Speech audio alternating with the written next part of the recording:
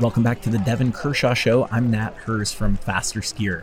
We are kicking off our coverage from this 2023 World Ski Championships in Planica, Slovenia, where I am super excited to say I am on the ground, or snow, or mud, or whatever you want to call it. We've got American phenom Ben Ogden joining us for this first race recap of today's sprint. Stick around, we will be right back. Boulder Nordic Sport is the industry-leading resource for cross-country ski equipment, waxing, stone grinding, and hand-selected skis. Whether you're looking to tour the local park, finish your 15th Birkie in style, or aiming for the next Olympic team, Boulder Nordic Sport's passionate staff can help you find the perfect gear for your skiing experience. Visit bouldernordic.com to shop one of the biggest selections of ski gear in the country, download a digital copy of the annual BNS magazine, or sign up for one of our professional race wax services for World Masters and other key races. You can also find extensive waxing instruction on the BNS YouTube channel. So you made it to Europe and you're awake. Yeah, chalk it up as a win, man. Chalk it up as a win. What a day. I had an intense day of school, which I was obviously unfocused in what I was supposed to be learning because it's the first day of the World Championships in Planica, Slovenia. And you're in Slovenia. And we've been bantering back and forth over text and stuff, how like the conditions, and I've been talking to some people too, and the conditions yesterday were vicious. And then there was talk of them salting the course. And if that is them salting the course, what I saw on TV, I don't know what the hell happened. It looked crazy soft on some of those climbs. We start there. What happened? Yeah, I don't know. Maybe the salt they use in Slovenia is like actually MSG or sugar or something else. Because, I don't know if it made it better. I don't know if it made it different. It didn't make it better, I don't think. I mean, we saw athlete after athlete after athlete just take themselves out. And, the best of the best didn't do that. But I don't know. Do we say that it's a shame that we saw so many good athletes, end up not in the mix because they crashed? For sure. I think that's what's really strange about a day like today, because like you mentioned something really important. I mean, Klebo won in a demonstration, the likes we have seen from him often, but at the World Championships or Olympics, it's always surprising when you have one athlete that is just that much better. And Klebo was that much better than the field. And Sundling and Ribom were in like a total dogfight there right to the end, but Sundling just powered through. And for those that are not like as dorky as we are, I mean, Sundling is world champion 2 years ago in Oberstdorf. She's Olympic champion last year, and now she's world champion again this year. So the winners were no surprises whatsoever. Ribom's having a great season, so it wasn't surprising to have her on the podium. Dahlqvist too. I mean, it was scripted. We've been talking about this all season with the women's is when the Swedish women's sprint team is firing on all cylinders, you're not going to touch them. And when they have great skis and they're firing at all cylinders, it was 1, 2, 3, 4. It's not often that you see like Lynn Svan and you almost feel bad for her because she's fourth, which is an amazing result, especially when you put into consideration that she was 600 days out with her shoulder injury, multiple surgeries. It's just incredible. And then she misses out on a medal and I felt bad for her. But at the same time, like fourth at the World Championships, what an amazing performance. And they parked the Norwegians. Like Skistad, like we were texting back and forth, had the conditions been rock solid like they usually are when you salt the course, this is a very different race for the women at least. I think Skistad's in the mix. And when it's soft, like she just came undone on that last big climb, man. The beat down that those Swedes... Or second last climb.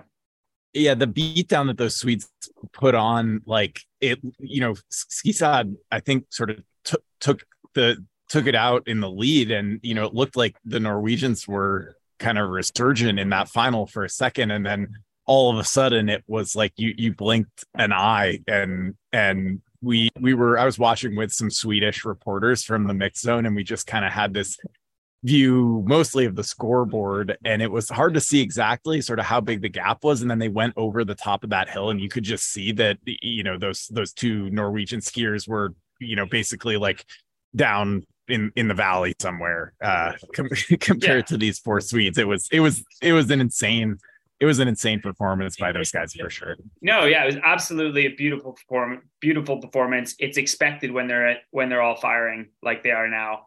That said, I think like I mean, like, I know people are going to accuse me of being like, oh, you live in Norway and you talk too much about the Norwegians and stuff. But like, yeah, fair enough. But Skistad has just an amazing story after her big breakthrough as a junior in 2019 at the World Championships in Seefeld, where it looked like she was going to be a surprise in the final, only to fall in the semifinal. And then it's just been dark times for Skistad. And the fact that she comes out of the season with a final at the World Championships and a World Cup win is impressive, even though she did come undone in that final today. And honestly, like Tiril Lunesveng, who has been unstoppable this season till she got sick after the tour and has been really struggling, this looks good for the Norwegian women too. I mean, Tiril back in the final, yeah, she got completely parked, but rewind 2 weeks ago, man. Like, she was barely cracking the top 30. So she's obviously done something. She's back to great form, I would say. So I think for the Norwegian women, like, yeah, 5th and 6th is not what you expect from Norway, and it's not what the Norwegians wanted, especially when it's Sweden that just wipes the floor with you. But the fact of the matter is those 4 Swedish women they're just better. And we saw that on full display today. And I didn't think the Norwegians were that bad, even though it looked bad. I'll give it that. Yeah, I mean, it's hard to be Norwegian and have to live by Norwegian standards when, like, for yourself, a 5th or a 6th place. I mean, you know, neither Skistad or Wang went into the race, you know, looking for a not medal. But I mean, I think you're right. Like, you can have a good day as a Norwegian and still be a disappointment to your country if you're not on the podium, particularly if you're dropped by 4 Swedes. And there was some funny stuff in the Swedish media the last couple of days about, like, the Swedish coaches were like, the Norwegian coaches, I think, were like setting up, like, you know, dolls or buoys on the courses and yelling out the names of the Swedish women for motivation. So, you know, I think there was some good spirited rivalry here for sure. No, there always is. And I think that's so fun. And skiing needs that. Skiing needs that banter. It just does. I mean, we're boring enough. So it's great to see that the Swedish-Norwegian rivalry lives on, and it's only going to get stronger as this championship continues. Continuing on the women's vein, I wanted to get your perspective, maybe talk with her. Rosie, 7th at the World Championships in a classic sprint, and my heart broke a little bit because she was strong enough to get that lucky loser time, I think, but she waited just a little too long before starting to drill it. And that semifinal that her and Kern were in was just, it started like molasses. It started so slow that really Rosie finally said, okay, I've just got to take control and give myself a chance to get that lucky loser spot. She showed it also all day, and compared to the women in that final, the double polling finish for Rosie, she was not the strongest in that semi. So she knew she had to do something, and she did. And I thought she skied wonderfully to be 3rd. And it's just bad luck. At the same time, maybe she started driving right from the start. It could have been enough. But she finishes 7th, which is a great result. Julia Kern, too. What a great season for Julia. 8th place at the World Championships. So many semifinals. She's young. She's exciting. Like Alex was talking about earlier, she just changed ski brands this year and into Atomic. There's a lot to look forward to. The future is really, really bright for Julia. And Rosie, I think it sets her up well for the World Championships. It was a great performance by her in a classic sprint, in arguably her worst discipline in all of skiing is a classic sprint.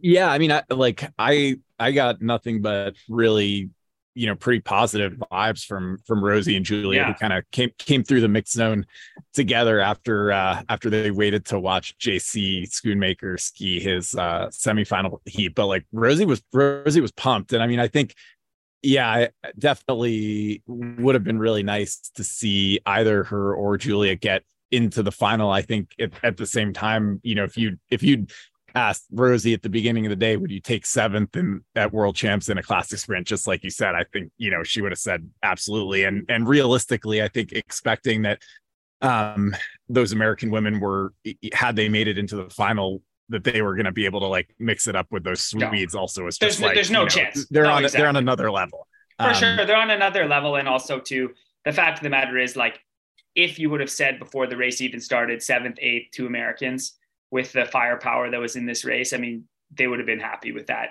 And when you look at the big players in the final, I mean, Rosie Brennan and Julia Kern, sorry, those names just don't belong in that final today. But I was really, really impressed with that. Yeah. I thought other things for the women's race that I thought was really interesting to me is like Gimler, what another great qualifier for her. And then she made a semifinal again, which was great to see. Fendrik, who had all those wins earlier in the season, I know she's probably disappointed, but you don't have to go back that long where 9th place in the classic sprint for Fendrik was like a fantastic performance. It's only now we're used to her winning races and hitting the podium that you're like, oh, 9th must be a disappointment. But I honestly think it was a pretty solid outing for her. And Diggs in 21st, I mean, anyone that knows and cheers for Diggins knows that her big races are those to come. And if it would have been rock hard also, if the salt would have worked, maybe it would have been a different day for Diggins. But when you see how Sundling, Ribom, Dahlquist for that matter, just really deliver on that chopped up climbs, running with low shoulders, having their weight right under them, all the power going in the right places. That's not Diggins in conditions like that in classic. And the fact that she made the heats and mixed it up, now she's on the board. The World Championships has begun, and we can look forward to Saturday for Diggins. Yeah. And she, I mean, Jessie, when she came through the mix zone, also, you know, she was pretty pumped. She was like, these are not my conditions. Felt like, you know, she said she felt like she skied it pretty darn well. And I think with all of those women and with the results that you saw on the men's side too, like, even if, it would have been nice to see one of those guys make it into the final. I think, you know, you heard from the athletes and from the coaching staff to see folks in the mix like that today really gave them kind of promising feelings that, you know, okay, the pre-camp they did a pre-camp, you know, heard a lot of discussion here about where people were training before they came here to Slovenia. The US made a decision to train not at like high altitude, like at Lavaze where Kleibo was, but they were sort of at a moderate altitude, which, you know, kind of matching what you see here in Slovenia. They're at about 3,000 feet. So it's not, you know, not nearly the same as China or anything else. And they also feel like this is a good kind of trial run for World Championships Olympics in Val di Fiemme, you know, sort of testing out a protocol for racing championships at moderate altitude. And I think, you know, from what they've seen so far, they felt pretty satisfied with the results, and like they're, you know, this sets them up well for the rest of the championships for sure. No, for sure. It's super interesting. And I think I just wanted to give a shout out to Haley Swerble again. Like, classic sprinting isn't what she's known for. Heartbreaking that she's only 0.27 out of making the top 30 and getting another shot to mix it up. But on the flip side, you got to remember at World Championships, there's only 4 starts per nation. Sweden gets 5 because Sundling was the reigning champion, but still, so she was close to the top 30. It would have been nice to see her mix it up. And then just a disappointing day for the Canadian women, like really disappointing, actually. You know, the veteran Daria Beatty back in 35th. I thought it was cool to see Weaver in 36th. She's a new name. She's been at it for a while here, and this is her first chance at the World Championships. So cool to see her mixing it up, but 36 isn't going to pay the bills, and Olivia there in 38th as well. So the results don't sound all that bad, but then when you start digging into how far back you are from qualification, they were just a bridge too far, and kind of a disappointing day for the Canadian women all around, I'd say. I wanted to say one other thing that, you know, I was talking a little bit with Kevin Bolger, who is dating Maya Dahlquist, who was 3rd place today. And I just, you know, I think it's really interesting to sort of see 4 women from the same team, like all at this kind of top level, and how they approach racing together. I talked a little bit to Kevin, and then I also talked to one of the Swedish team managers just about some of that. And the manager was saying, you know, they will try to coordinate and basically not try to put themselves in the same quarterfinal heat. But both he and Kevin were saying sort of once they are racing against each other, it's like all bets are off. And I think in the final today, you even saw a little bit of close racing between some of those Swedes, between I think Svan and Dahlqvist, and it's like, they're all competitors, and all bets are off. And I'd love to get into the like workouts where those guys are clearly motivating each other, but also it's just got to be such a tense is not the right word, but I just imagine it's a kind of a fine balance to be motivating each other, but also not to start letting that go off the rails in a way that starts to be like problematic and negative for the folks involved. I don't know if that was ever like a dynamic you had in your career, Devon, with like teammates at all, but yeah, for sure. I mean, like I would say by and large, we had an amazing team dynamic. I was really, really lucky throughout my whole career that we had an amazing team dynamic, but I'd be lying if I said that at workouts, temperatures didn't run hot every once in a while. It did for sure. So, even like some of the most chill people, there he is, Benny. Nice. Hey, I didn't know this was a video. Let me put a shirt on really quick. No, man, it's all good. Kenny Powers. You look like Kenny fucking Powers is in the house. I like it. No, How's it going? Good. How are you doing? Good. Great that you could join us. Yeah, of course. I've been stoked to. Oh, I was thinking maybe Devon and I should just take our shirts off rather than you put one on. But I am still in the media center here, so people might start looking at me funny. I don't know. And I'm 40 plus, baby. No one wants to see 40 plus with their shirt off. Don't let my don't let my chiseled jawline throw you off. It's no, you don't need to see me with my shirt off. I look at 50-year-old Anders Åkerlund with no shirt. That's I think. True. Yeah, but he trains like probably 10 times more than I do in a year. So I got nothing on that. Well, Nat, you better introduce who just joined us, because this is pretty special.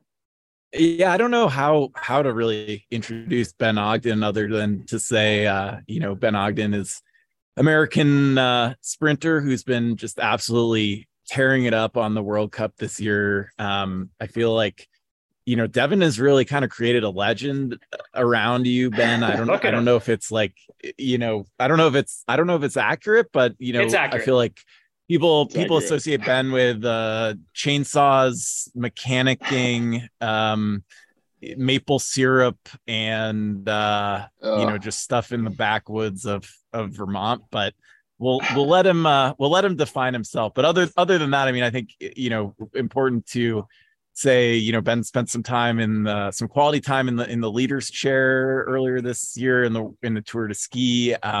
He's been, I think, correct me if I'm wrong, part of World Junior Championships gold medal relay team. Comes to the podcast with a number of Palmars, including solid finish at World Championships today, and we are delighted to have you here, Ben. Particularly, when you probably should be ice bathing and or celebrating your first race.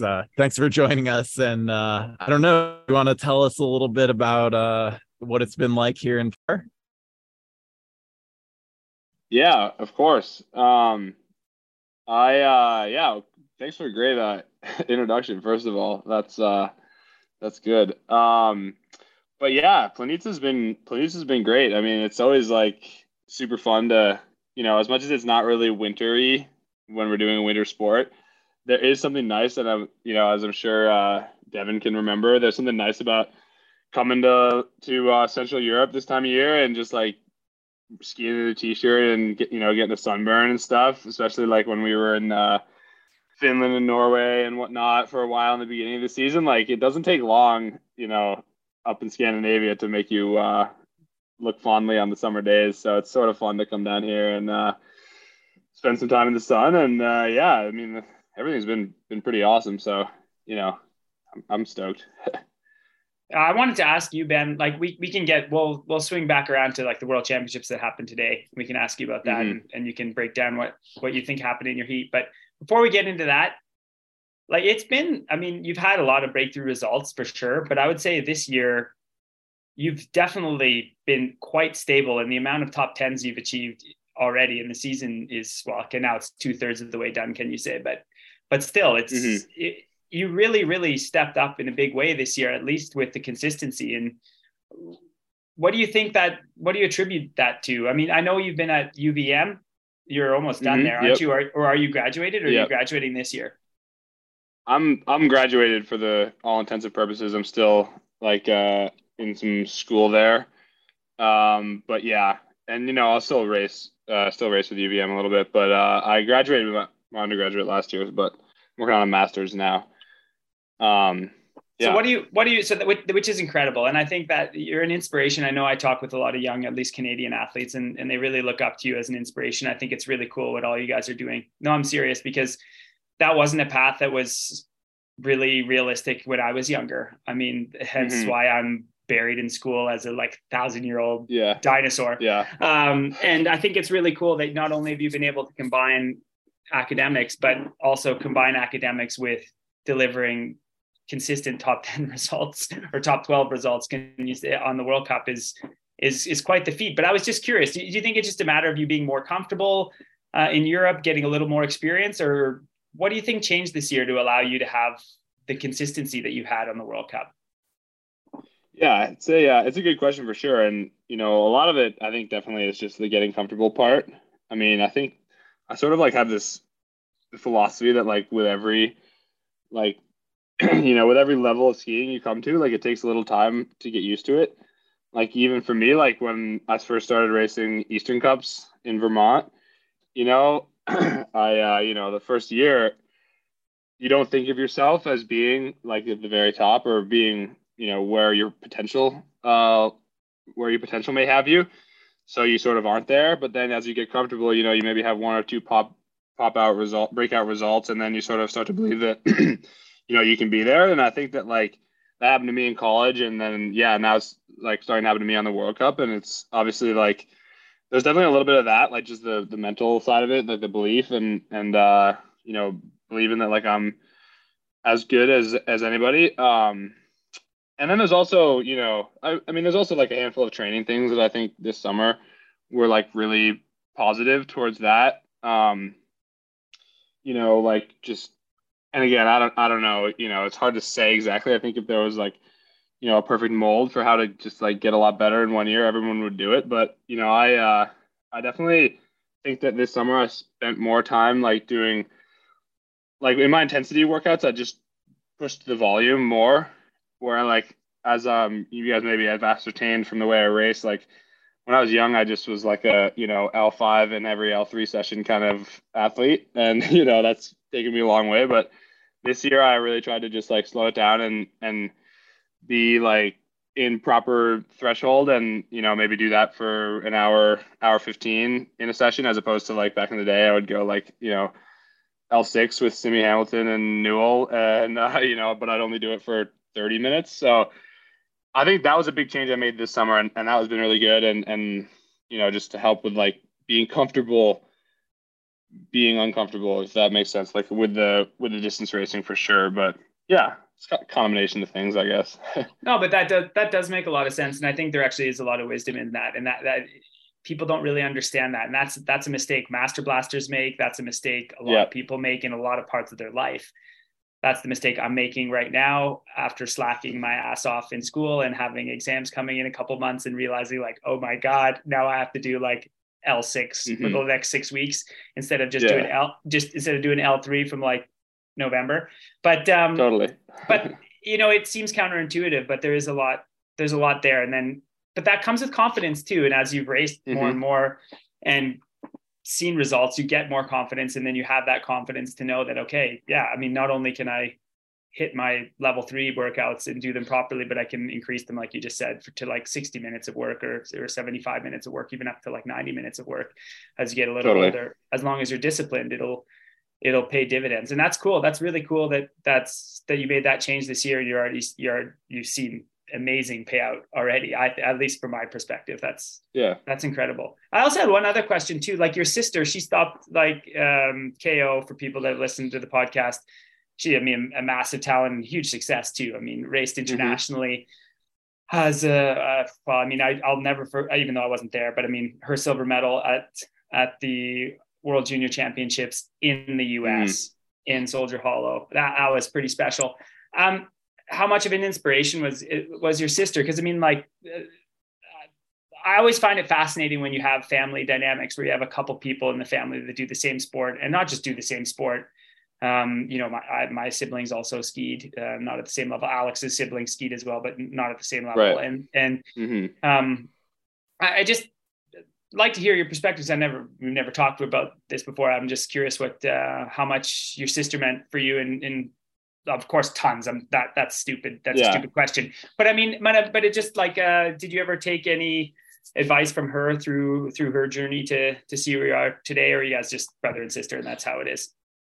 No, yeah. I mean, I took a lot of advice from Catherine, not necessarily even like explicit, like when you're brother and sister and you're trying to do the same thing, there's always like the competitive aspect of it.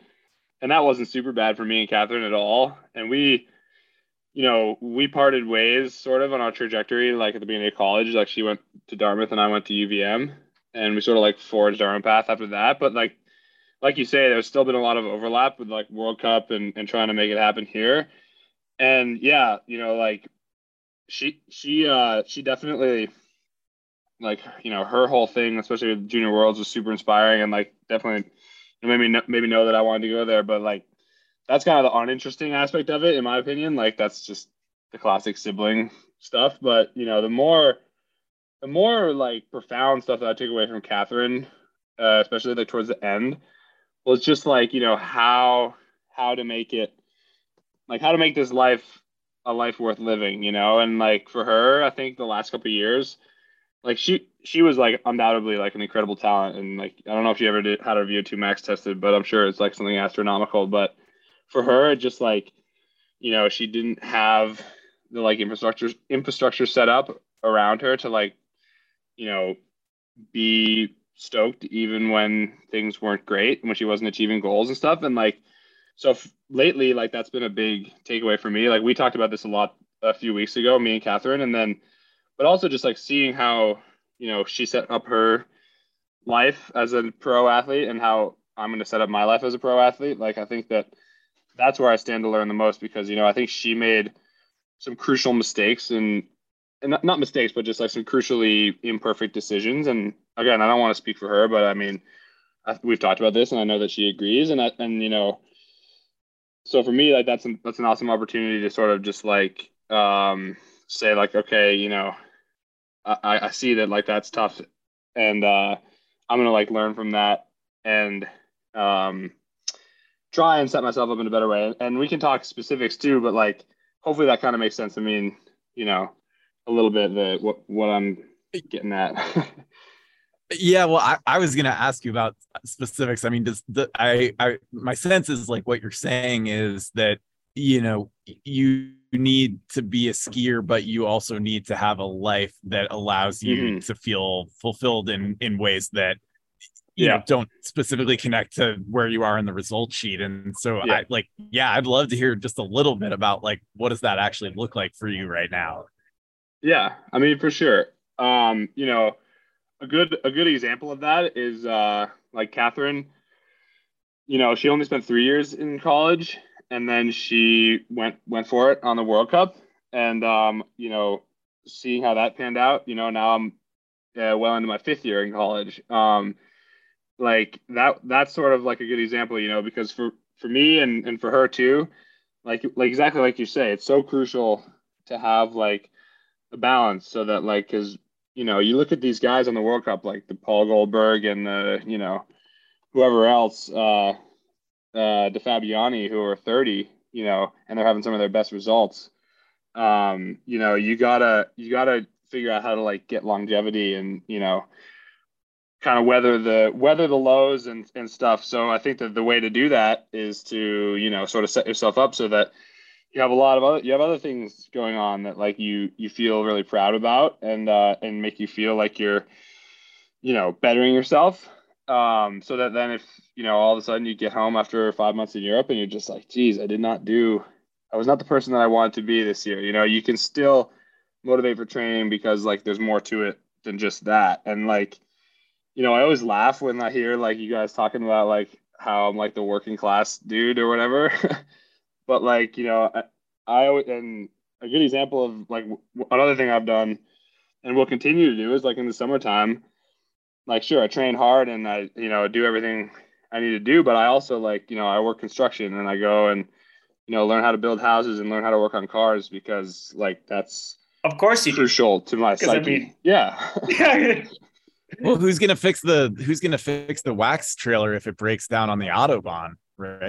Yeah, exactly, for sure. That's like my dream, No, but I mean, again, yeah. But I think you're touching on really good things. I think you're touching on like really, really, really important things.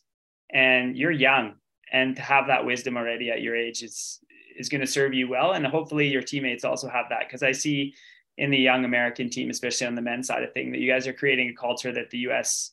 men's side has never had in maybe since Justin and Nash, like Justin Wadsworth and Marcus Nash, but that was a team of two.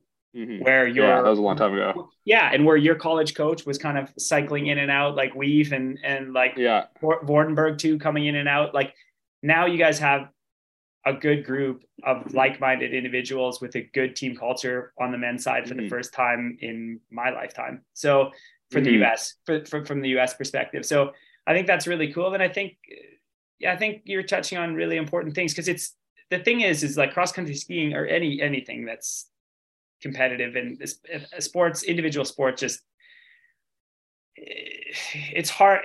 It's hard to have that perspective when you're being judged week in, week out, and your name is published on a results list, like position, name, country, FIS license, result, and time back. And it's hard not to make that your identity. And if you can avoid that trap, that's where good things happen when you avoid that trap. That's my experience. I do want to ask one really important question, which is like, Ben, can you just tell us like what specifically your last mechanic, like car or machinery mechanic project was? Yeah, for sure. I have a handful of cars, and one of them is a 1986 4Runner, which is a Honey I bought in high school from California. And it's always just been like a horrible oil leaker. So this fall in my driveway in Burlington, I replaced the rear main seal, which is like the oil seal between the engine and the transmission, which was a really serious undertaking. Had the transmission out. My car was on jack stands in the driveway for a couple months. It was pretty sweet. But yeah, it all went back together, and now it doesn't leak from that seal, just from a bunch of other ones. And this is why, ladies and gentlemen, I know he's old. I know Springsteen's old, and I know Springsteen's from Jersey, not New England. But this is why, if Bruce Springsteen listened to a podcast about cross-country skiing and was in Planica watching Ben race and talked with Ben for a couple hours, it wouldn't just be one song about him. It'd be like a whole album. It'd be like a tribute album. It would be amazing. But I'm joking, but I actually think it's really cool that you have other things going on and continue with that. I mean, it's better to have more. It's better to have more legs to stand on. And like you said, racing's a fleeting thing, and races come and go. And the annoying thing about racing is, when it's the World Championships, you'll never have another chance at a classic sprint in Planica in 2023 at the World Championships. Sorry, buddy. This was your time. You had one chance. It's gone. But the good thing is there's classic sprints in Drammen. There's the Olympics. There's the World Championships in 2 years. There's World Championships in 4 years. You have plenty of other chances. That's something to never forget. Apropos of that, I've got to ask you about today because you had a wonderful qualifier again. Thank you. Switching gears back in today's race, and a great qualifier, qualifying 6, showing like great speed in the qualifier, and it felt like I want to hear what you thought, but like from my perspective, it looked like you solved the qualifier really, really well. And then in the heats, you were right in the mix. I mean, you looked like things were going pretty well, and then on that second to last climb, where it's like quite steep, was really soft. Before you jumped on, Nat and I were talking about it. It's like, man, it really got way more chewed up than I ever would have dreamt could have happened when they salted the course. Like, I don't even know how that's possible. And it seemed like, from my perspective, let's just be perfectly honest, it seemed like technically you just weren't able to solve that steep, sloppy hill like some of the other guys you were in the heat with. And then that cost a lot of energy. And then it seemed like you just kind of ran out of gas after that. But like, I want to hear your perspective. So take us through your heat, because it was a great qualifier, and what's done is done, and just be interested to hear your perspective of how your heat went. Yeah, for sure. No, I mean, I mean, going back to what you were saying at the beginning, like, yeah, after a day like today, I'm like, God, why did I spend so much time in the summertime, like being out in the sun and doing foolish things? But like, again, yeah, that's who I am. And I'd be a hell of a lot more pissed off today if I hadn't done all that shit in the summer. So, I stand by it. And then, yeah, the qualifier today, yeah, the qualifier was great. And, I think that like that kind of this today sort of highlights one of my greatest weaknesses, I think, in sprinting. And it's just that, like, I can really, I can handle challenge when I'm alone and when, there's nothing going on around me. Like in the qualifier today, the hill was no firmer then. And, I was able to get right up there and make quite a lot of time on the sort of like gradual bit at the very top before the hairpin. But then, yeah, in the heat today, I used quite a bit of energy on a lower hill just to like get right back up to the front. And then, going onto the bridges, I just sort of like had this, like, I distinctly remember I had this thought of like, oh God, like I'm a little bit more tired than what I would have wanted to be right now. And then exactly like you say, I came to that steep hill and there was people going around me, and like I sort of saw my goals, vanishing before my eyes a little bit, even though it was by no means the end of the race. But and I just got a little frantic, and then yeah, I didn't have it to get back in and make it happen. And I was super bummed. Don't get me wrong. I mean, really, really frustrated and just like, tough. But again, like there's always something to learn. And for me, it's like, okay, I got to try to manage my energy a little bit better and try and just get better at skiing with people around me, and it's all, there's also a mental aspect of it too. Like I'm really big into thinking about that sort of stuff because I just think it's so crucial, the mental side of especially sprinting. And, again, like that thought that I had underneath the bridge of like, I'm too tired to make this happen is just like so problematic. And, again, like when I went to fifth and like, bib 30 was like going by me like I was standing still, like I had a moment of just like, it's over for me, even though it was long from over. And like, I'm not proud of that at all. In fact, I'm really disappointed in myself because of that. But there's obviously something to be learned. And like, that was my big goal. Another big goal of mine going to this season was just like rein in my mental, because, like last year I was a quarterfinal skier. I could rip a killer qualifier, but I was a quarterfinal skier. I never got out of the quarterfinals unless it was like some fluke. And a lot of that was because I was having a killer qualifier, getting to the quarterfinal and telling myself, hey, like we're all scared of, disappointing ourselves, right? So I was telling myself like, oh, well, hey, Ben, like, even if you get sixth or, something happens, like you can still be happy with the day, like with what you did. And that was like I was not okay with that this summer. So then like a big goal of mine, like I talked with sports psychologists and all this stuff, was to like, set goals further into the day and like not become satisfied, because you give yourself, you can become satisfied in the super tour and still win, like, but you give yourself a 1% of like slack and you're just going to get exploded out the back on the World Cup, So that was my big goal of this year. Like, and it's been great. Like I've gotten into some semifinals and I've gotten into some semifinals where I truly deserved to be there. It wasn't like because somebody crashed or whatever. So, but it's an ongoing thing. And like today, I think, yeah, my shape wasn't great, or like my legs were a little tired. My skis maybe weren't perfect, but the thing I'll be thinking about is just the fact that I sort of like gave myself an inch before the finish line, and that's just, you just can't be doing that. And I know that people who get through heats don't do that. So that's my takeaway. That's a super apt takeaway. And I think like you psychoanalyzed yourself, and there's a lot of good things in there, because you're absolutely right. Sprinting, it happens fast. You got 3 minutes, and the big takeaway to succeed, and I've been on both sides, I've won sprints in the World Cup and I've gotten my fucking ass kicked large scale. Like I've been like 80th in sprints too. And a big takeaway of it is, yeah, you got to stay present. You got to stay right here, right now. And, you hear a lot of people talk talk about this, and I know it's just kind of like a broken record, but you got to try and practice to get into that flow state where you're just executing and you're really not thinking at all. And you're just executing. Absolutely. You've done the preparation, you've done the visualization, you've done the ski testing, you've done all the work. And then when the race is happening, it's just happening and your body knows what to do and you just do it.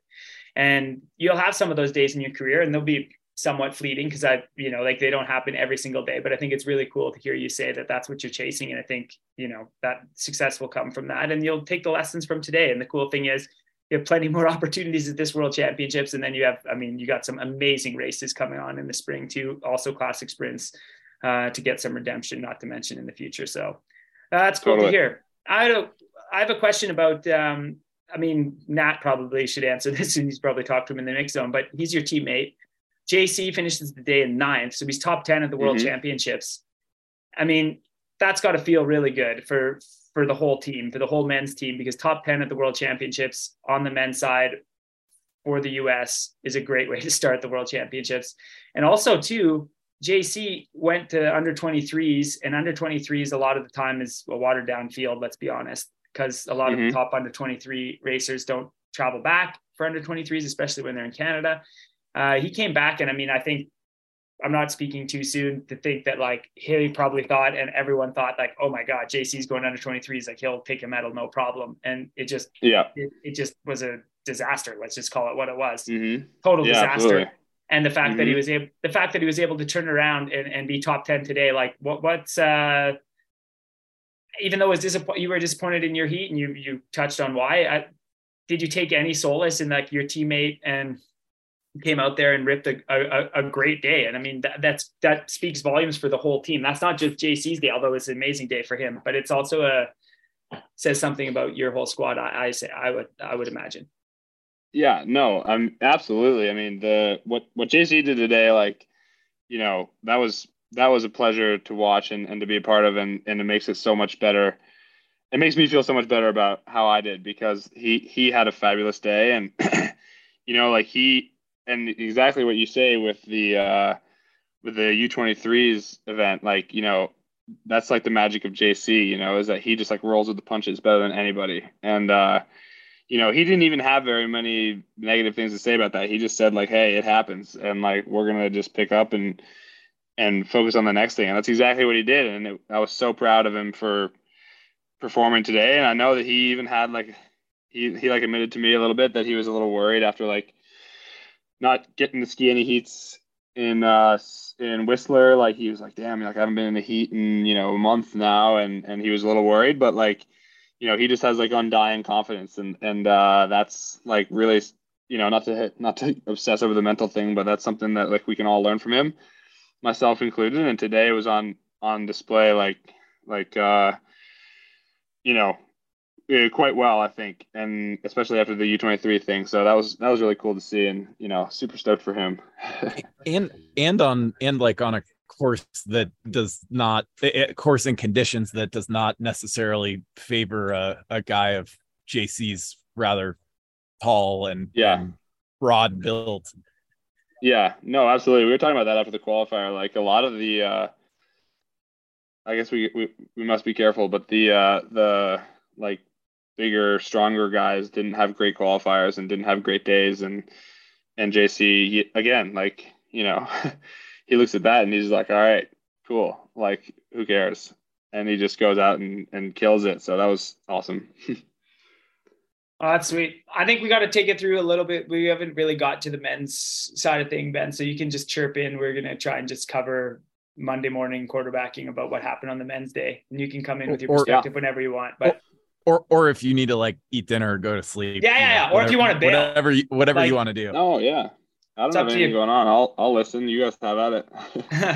Okay. Well, of course, on the men's side of things, I think it's actually really interesting too, Ben, that we were saying about dealing with some disappointment or dealing with disappointment. Let's just call it what it is. But also that leaving something to be desired, but then knowing that you have other opportunities. And you touched on this earlier. Paul is 32. Paul Goldberg, who's second today, he's 32 years old. And if you rewind 10 years ago and you watch the team sprint from Val di Fiemme, where a 22-year-old Paul Goldberg, who had just made the final in the sprint a couple days before, got placed on the team sprint team with the king himself, Petter Northug, Mm-hmm.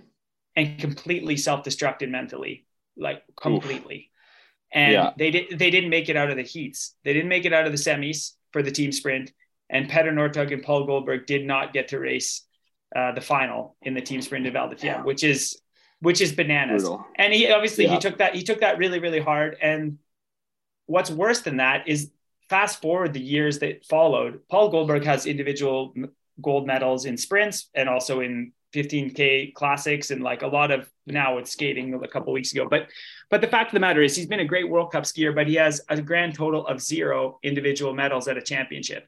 0 from his debut. Wow. From his debut in 2013 to now, no medals. And today he showed incredible poise and patience.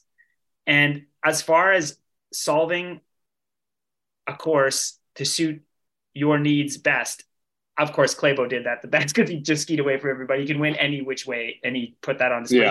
He's just by far the best skier in the world right now, and he showed that. But Paul, if you go back and you watch all his heats, you know he started slow, and even had some of the Norwegian commentators like worried because he's sitting in 6th, and they know there's a lot of crashes. We can talk about that in a quick second, but soft conditions, and unlike what you said, where you got a little bit like stressed that people were around you and then space was limited and then you feel like you rushed your technique a little bit, then you missed your focus and you start thinking about like your legs aren't feeling as good as you wished. And then next thing you know, you see babe 30 beside you and you're like, what the hell's going on? Paul, by contrast, sitting in the back, not giving a shit what's going on up front, knowing that like, I'm going to make my move before that second to last climb to put myself into position so that I have good speed coming around that last corner into the final climb and then into the finishing stretch. I just trust that I'm one of the best double pullers in the world. And he was. And he did that all the way to the finish, to finish second. And I was really, really proud. I know Paul pretty well. And like that was, well, not right now. He's got 2 kids and he's a professional skier. So I mean, like how often do I see Paul Goldberg? Not that often anymore. But anyway, I was really proud of the job that he put down. I thought it was like just a phenomenal race. And the other thing too is Chapaz, buddy. Chapaz, baby. Who would have thought the sprint team of France is something that I think like we've talked about this a lot when I was active. Like France is just an interesting case study because they had a lot of success and they don't have that many cross-country skiers, honestly. And it's kind of like Canada or the US in the sense that like they're a team that we should look up to in North America because they're doing it on a shoestring and they're doing it with a heart on their sleeves. And throughout the years, I mean, Juve is a great example. Shanava is a great example. You had like Baptiste Gros back in the day winning races. You have so many, or being on the podium anyway.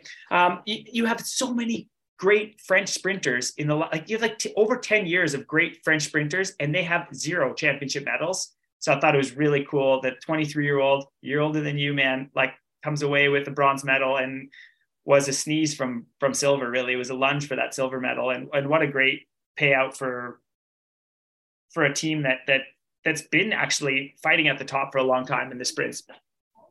Well, and not to mention that, like, you know, if you had to put your money on which French sprinter is going to come away from this World Championships Classic Sprint with a medal, you probably would not have said Chapaz. You probably would have said, you definitely would have said Shanava or Juve. And so I thought that was awesome. I'm a huge Chapaz fan. Like, just going back, I mean, I absolutely did not even know that name until the beginning of this season, when I think he was on the podium early on with just the most epic mustache, like looked like he should be, you know, serving up cocktails or something at some kind of like Brooklyn bar. I don't know, Ben, have you raced much with Chapaz? Like, can you give us any, you know, important biographical details, or the language barrier is too much?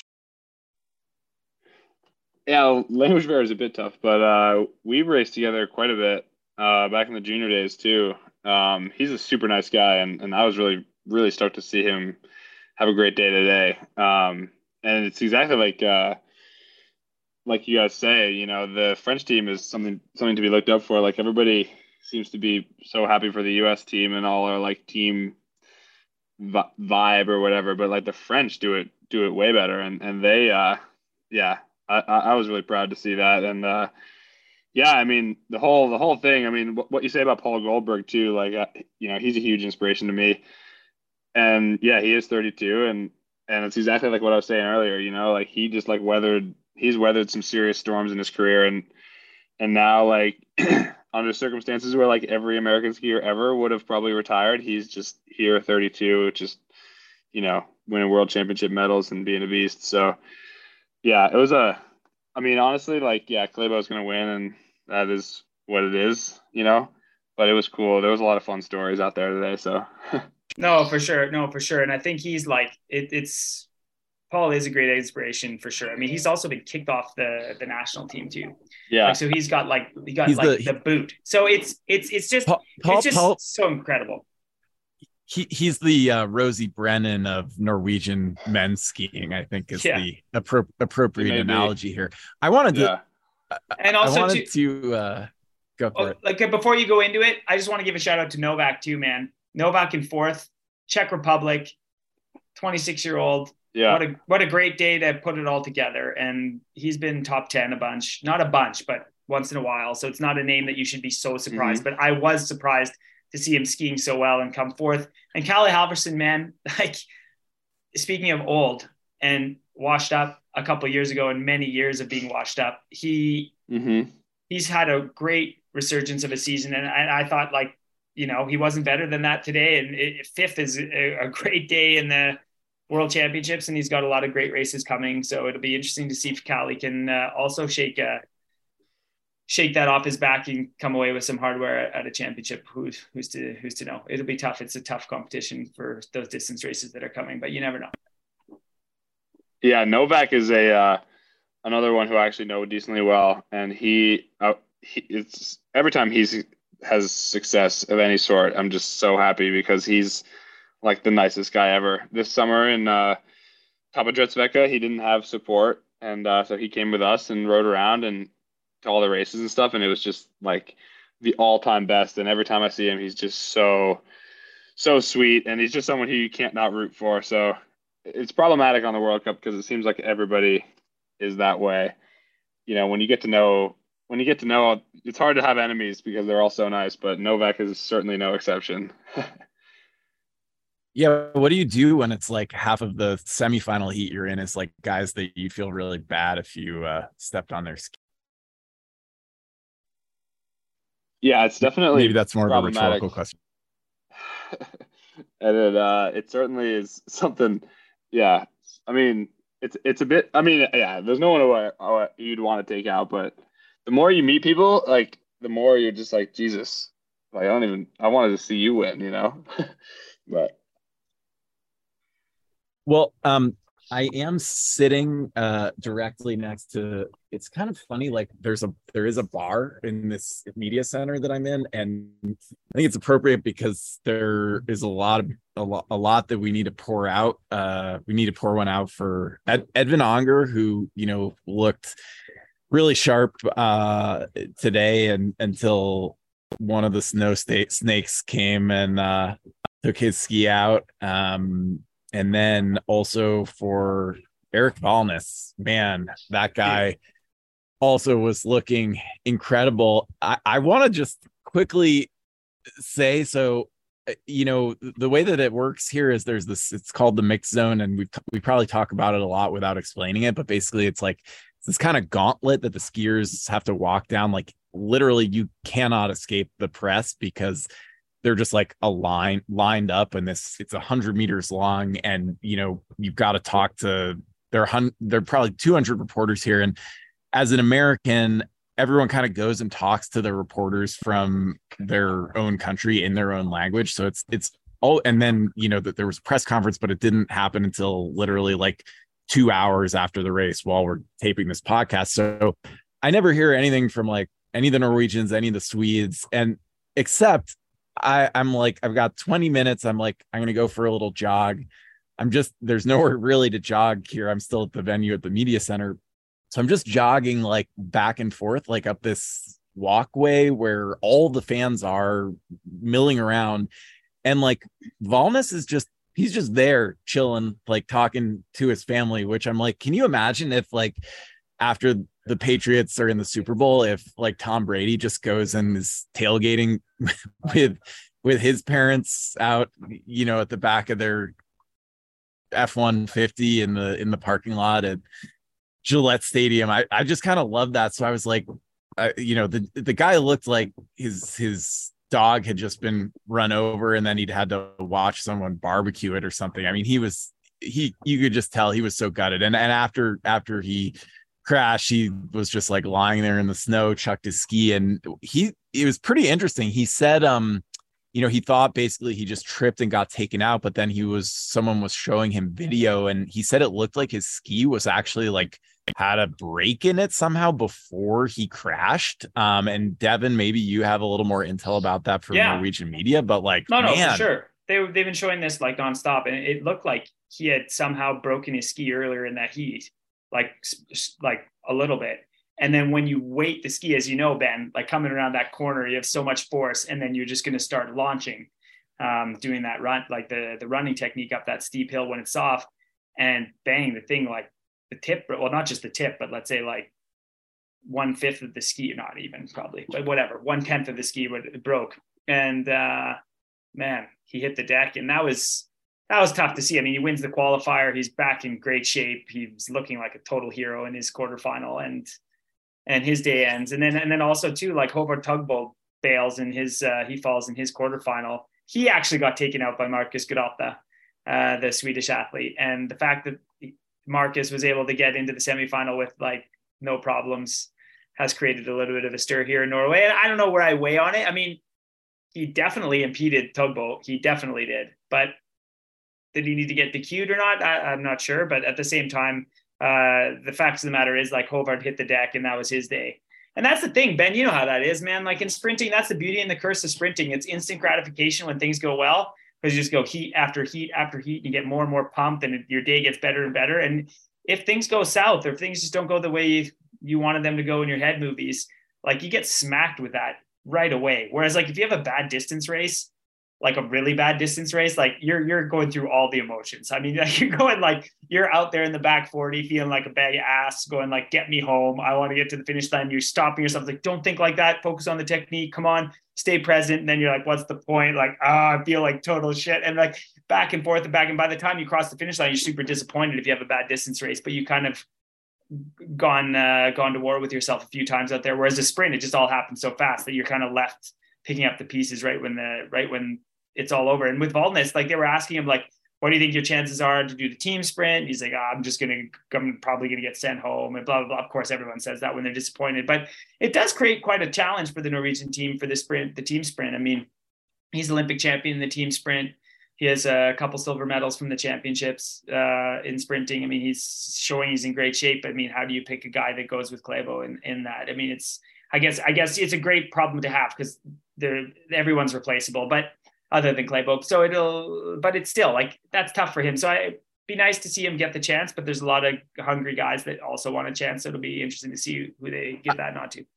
I was gonna add, I won't put Ben on the spot in particular and ask who he'd pick from these three American women who are in the mix to be on the women's team sprint team. I will just ask both of you how glad you are not to have to be, Matt Whitcomb and Chris Grover to make that call, because, clearly Julie Kern, Rosie Brennan, Jessie Diggins, all, are going to be competitive in that team sprint. And I feel like there's a really strong chance for American medal in that event, which is going to be on Sunday. And then, probably I would imagine we're going to see Ben and JC in that event as well. Although, I was talking to Kevin Bolger today, and I know he's like, I still want to race in the team sprint too. So I'm sure there are decisions to make there, but I love the championship team sprint. It's going to be so good. It's just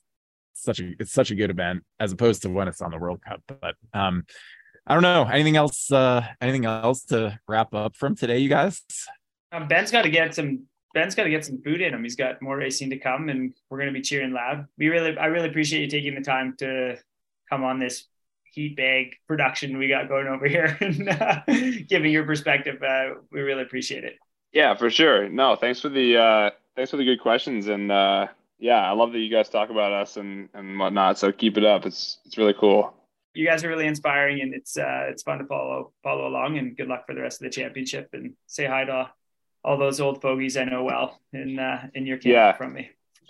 Will do. And just to be clear, you don't want to be Matt or Chris right now, or almost ever when it comes to choosing the women's teams. It's a real challenge, but they seem to always do a good job. So I'm sure they will this time too. Good problem to have. Same exactly. Same as the Norwegians, right? Yeah, exactly. Anyhow, cheers, guys. Thank you. Take care. Thanks, Ben. Nat, I was shocked. As exciting as it was, of course, like, is it weird not to have the Russians? Like, we're all used to it by now, but of course, I mean, like Bolshunov in a classic sprint like that, he obviously would have been strong. Like, that's a given. But Wang from China, who had podiums in classic sprints last March, how is it possible that the world's second biggest economy that puts so much money into cross-country skiing for Beijing, where they got not much out of it, let's be perfectly honest, and they have such a strong, like a world-leading sprinter from Asia that could be a huge star in cross-country skiing, skis well, doesn't even get a chance to race the world championships here in Planica. I feel so bad for him because he's also in his late 20s. So it's not like it's a finite amount of time. It's not like he's 21 and you're like, okay, there's a political, like, I don't mean like political. I mean like sport political situation going on in China, and they just got to sort that out and he'll be at the Olympics, no problem. Like, you know what? In sprinting, like, he doesn't have that many years to screw around with. And it really broke my heart not to see him out there. I mean, he was also pretty fun to watch. Like, he's kind of like plays with the crowd. Like he's kind of he's easy to cheer for. Yeah. No, it's been a subject of discussion here a little bit, and I've been doing some reporting on it, and there's more to that story for sure. And I don't want to tip my hand. Actually, I'll have a story on it in the next couple of days with like some interesting voices. And I think it's a really interesting issue just for global cross country skiing, because the Chinese were putting so much money, so much effort into it, and finally saw a payoff last year with that podium from Wang Chang in Dramen on the World Cup. And the talent that guy has is just undeniable. So it is an awful feeling to see him as basically like a hostage in China. And he posted on social media today, I don't know if you saw that, but he was just talking about, kind of the sadness of not being here. I think, there'd been a story about it where I think Paul Goldberg had said some nice things about him. And so he was kind of reacting to that. Maybe I'll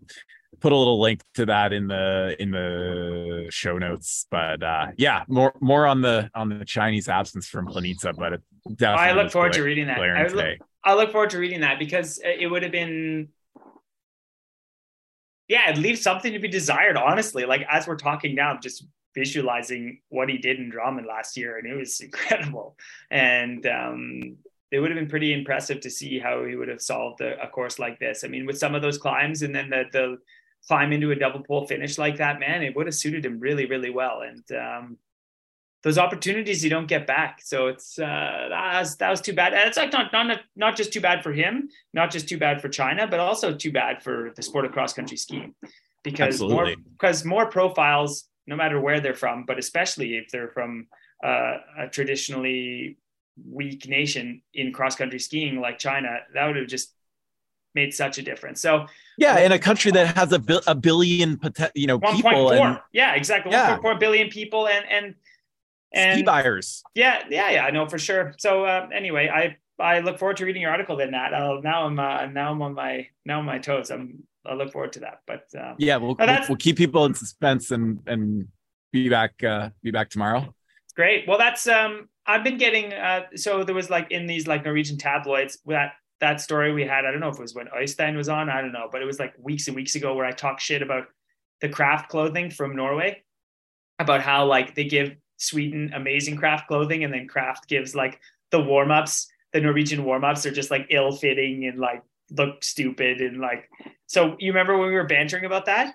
Yeah. So like a serious tabloid here in Norway, like Nettavisen, which is like not even paper, not even real paper, has like published like with a headline saying like, ex-world champion says the Norwegian team looks like shit, and then like misquoted me saying that I thought the race suits looked bad. And I don't know, we might have to go back to that podcast and hear what I actually said, but I think I said that the race suit was the only thing that looked good. It was the warm-ups and like the jackets and the toques and everything else that looked bad. And I stand by that. But my inbox has been blowing up, like, not to quote Donald Trump about like when he went off about like, it's probably that guy in the basement that's 350 pounds, like, like just like doing cyber espionage and hacking. But man, my inbox has been blown up by disgruntled Norwegians in their middle to late age, just calling me a real piece of shit. So I'm sorry that I insulted the 55 to 75 single Norwegian men out there in saying that their race suit looks bad. Their race suit looks good. It's the warm-up clothes. And this was just on a podcast that no one listens to. So Netavisen, if you're listening to this, at least listen to what I say. At least quote me for what I actually said. Also, like, you know, Norway, you guys are doing just fine in cross-country skiing. Maybe the guys that are sending Devon hate mail for talking shit about the Norwegian warm-ups, which, like, who really cares? Maybe you guys should be figuring out how to use your like $1 trillion sovereign wealth fund to like figure out the climate change problem and what you're gonna do to exactly, you know, stop drilling in the North Sea or something like that. Exactly. But no. But what we do have to accept here, Devon, is that all publicity for the Devon Kershaw show is good publicity. So and that's what I struggle with, because like this whole project is just such a, like, I feel like I do a disclaimer subtly every single podcast. Like, here's the deal. I'm an idiot. I don't know anything about anything. I was a top cross-country skier for some parts of my career. I was also a garbage cross-country skier for some parts of my career. It's really just me and you, Nat, and like we get guests like Harv and Ben today and Sadie and people, friends of ours and people that we don't know that well to sit around and chat about cross-country skiing. But come on, people.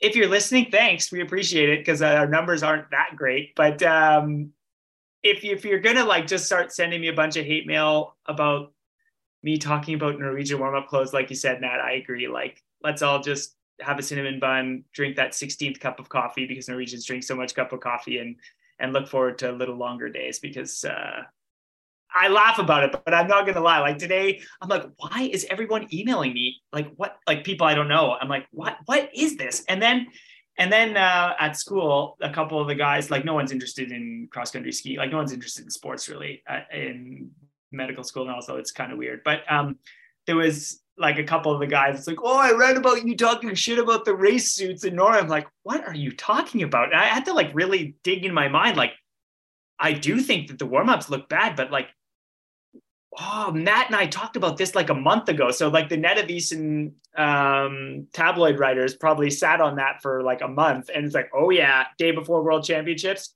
let's quote Kirsch saying that the race seats look like shit and really rile up the single 65-year-old idiot Norwegians that are at home in a basement somewhere. I don't know. I'll leave it there. Yep. Well, we'll be back. We'll be back tomorrow. See if we can find some more ways to make some headlines. So thanks for listening, and yeah, see you guys later. Thanks, Nat. Thanks for sticking with us. We'll be back.